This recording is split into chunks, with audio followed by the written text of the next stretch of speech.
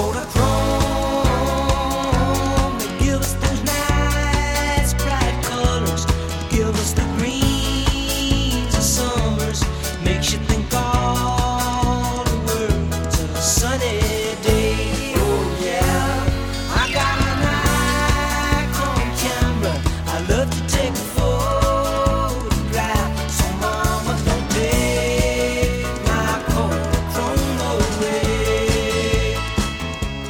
All right, as kind of a special feature on today's program, we're going to do what we have the power to do, because this is a community-based show and we like to get input from all sorts of people, including friends and neighbors sometimes.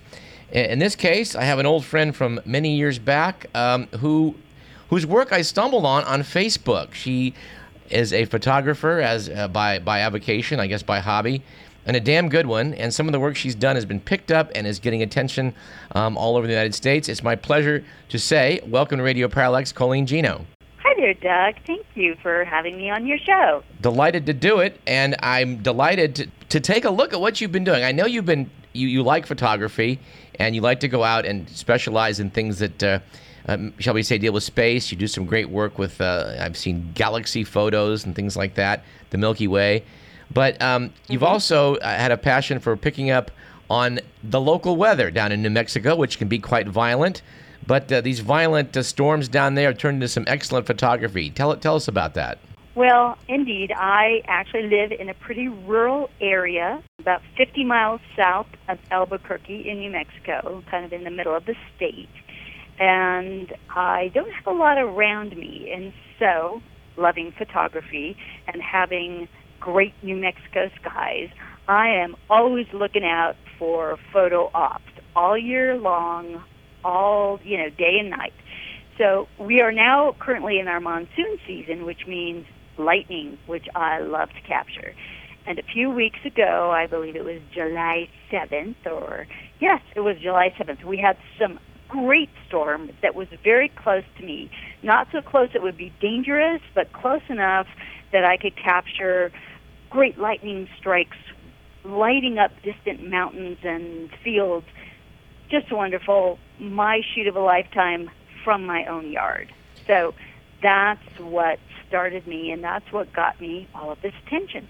Well, let's talk about that attention. You took one particular time-lapse shot that captured multiple lightning strikes, and the lightning strikes were, I must say, very, very cooperative and being extremely artistic in how they distributed themselves. And you were there to capture it. And my God, I guess Good Morning America took a look at it and said, we're going to spread this one around. Well, that is true. They did. They picked right up on it and said that's a pretty cool lightning shot. I don't know how the media guy found me, although I suspect it was through our local KRQE, our kind of local here in Albuquerque, New Mexico, the ABC affiliate. He has seen my work a lot before on Twitter and Facebook and other media and has shared my images. So he retweeted, so this all happened on Twitter. Yeah. So he retweeted, they retweeted through many other meteorologists, and somehow I think it trickled down to Good Morning America's media guy, and he wasn't even a meteorologist, but a media person,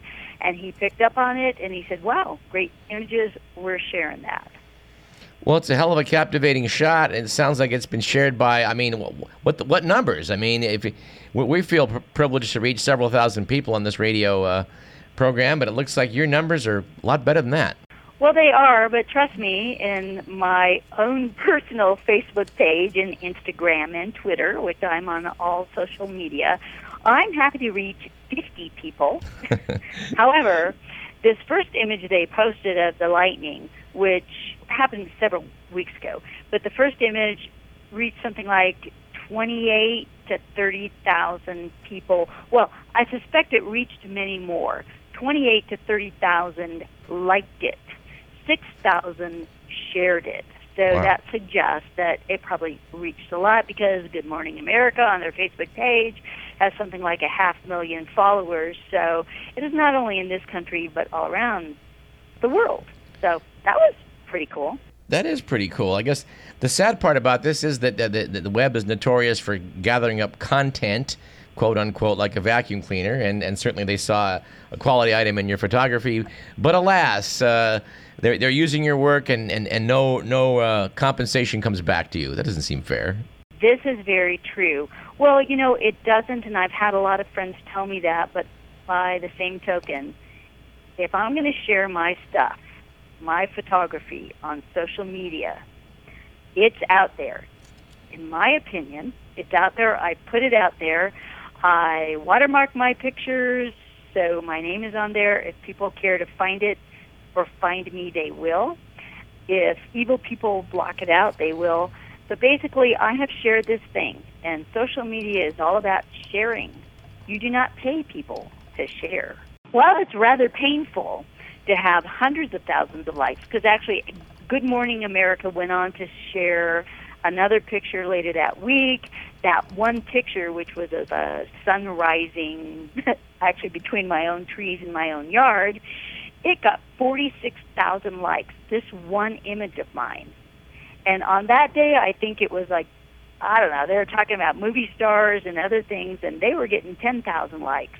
So I understand it as Good Morning America getting the likes. However, they also kind of like me, because Good Morning America posts a lot of stuff, and they're not getting 40,000 likes. If listeners want to go check out some of this dramatic photography, where they can go? I am on all social media. So if you are on Facebook, I am Inlightful Images. So Inlightful is INLIGHTFUL. Inlightful Images. Okay. And on Twitter, I'm just at Inlightful. On Instagram, I'm at Inlightful Images. And on Flickr, I'm Inlightful. So, yeah, you could find me. So either look for my name, and if you Google me, you'll find me, trust me. But look for Inlightful. All right. And why don't you spell your name out for listeners? Because I'm sure they're going to want to do this. My name is Colleen Gino. That is COLLEENGINO.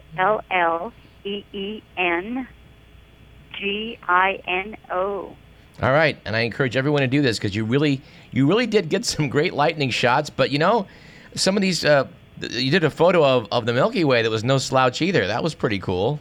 And that is from my own yard, and that is why I live in rural New Mexico. And I'm a native Californian, and I love California. Can't beat the weather. I love it. It's the most beautiful state.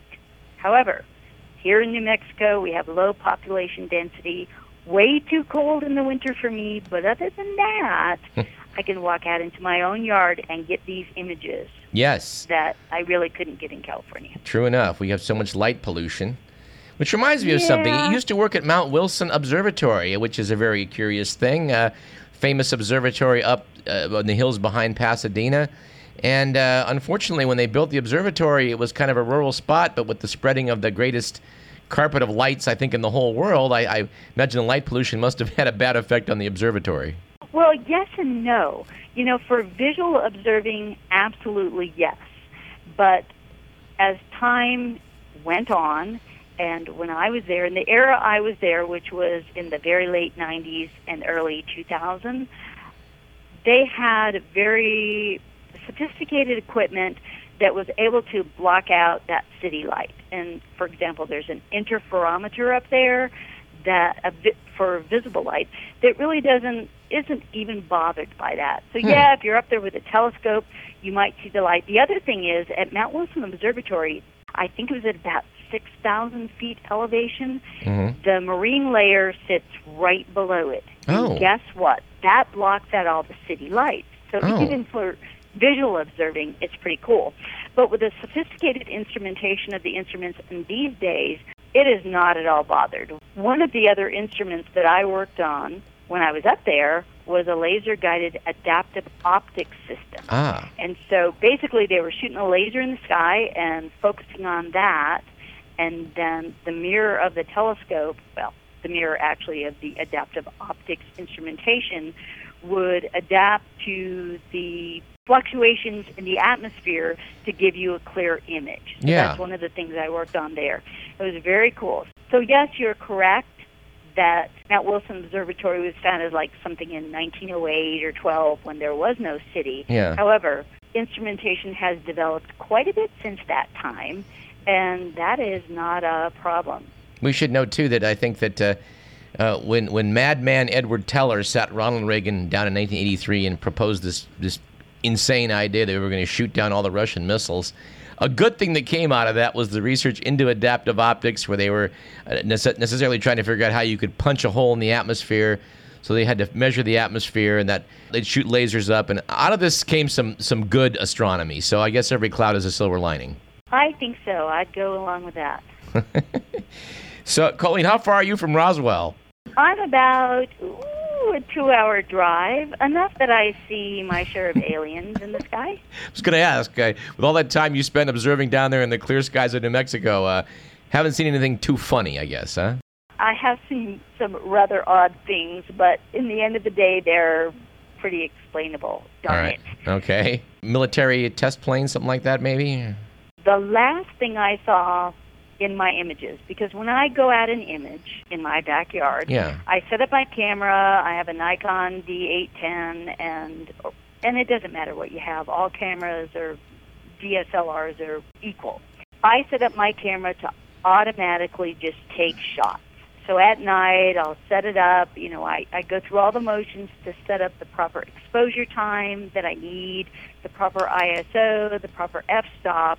And once I'm happy with that, I set up the camera's internal intervalometer to just go take images. Okay. So I will image for hours. While I'm sitting inside, either having a hot chocolate or watching My Favorite Martian on TV or whatever I'm doing, my camera's outside taking images. So I set it up to take. My job is then to look at those images and see what I can do with it. And occasionally I find something rather unexplainable. And about a week ago, interestingly enough, I saw this object, and I was looking close. I mean, I am shooting 12 millimeters. That's a pretty big view of a sky, but I saw this little light that kind of blinked on and off, and it moved like a satellite would move. Okay. Although in my experience, all the satellites I've seen, they just leave a streak in the sky. Okay.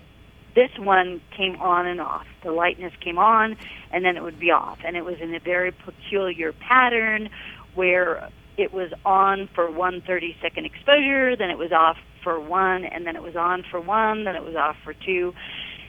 And I thought, what the heck is that? And I talked to a very good friend of mine who is a rocket scientist, and he said, well, you know, there are satellites out there that are kind of just tumbling. Yeah. Some of them are not even under our control anymore, but they're tumbling. And that could be a tumble pattern. That could be a 3-sided satellite that's showing you this particular pattern. And I've meant to go out to re-photograph again, but it's been cloudy at 11:30 because, of course, I need to get out at the same time, look in the same direction, and catch it again. Okay. So I thought, you know, I was quite certain I didn't have a Martian or an alien, but I thought I had something rather unusual, but darn, evidently not. All right. Well, Colleen, I know you're a big space advocate. We met many moons ago at one of those Planetary Society events, and I'm hoping that in the weeks to come we can get Emily Lockdewall of the Planetary Society to talk about these great photos from Pluto, and I hope you'll tune into that. Go NASA. That is so exciting. I tell you what, that mission is incredible. And in fact, my rocket scientist friend is one of the mission specialists on that. So go Pluto. Oh, will he come talk to us? It might be a great guest to have.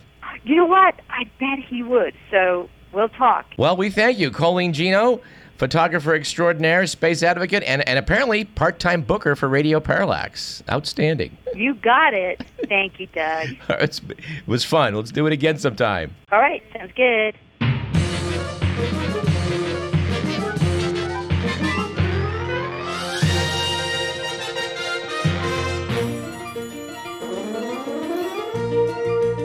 This program was produced by Edward McMillan. Our thanks to our old pal Will Durst and our new pal Bob Silvestri and the remarkable and talented Colleen Gino, who is, as David Letterman might have said, a fabulous babe. You've been listening to Radio Parallax. I'm Douglas Everett. We will see you next week at the same time.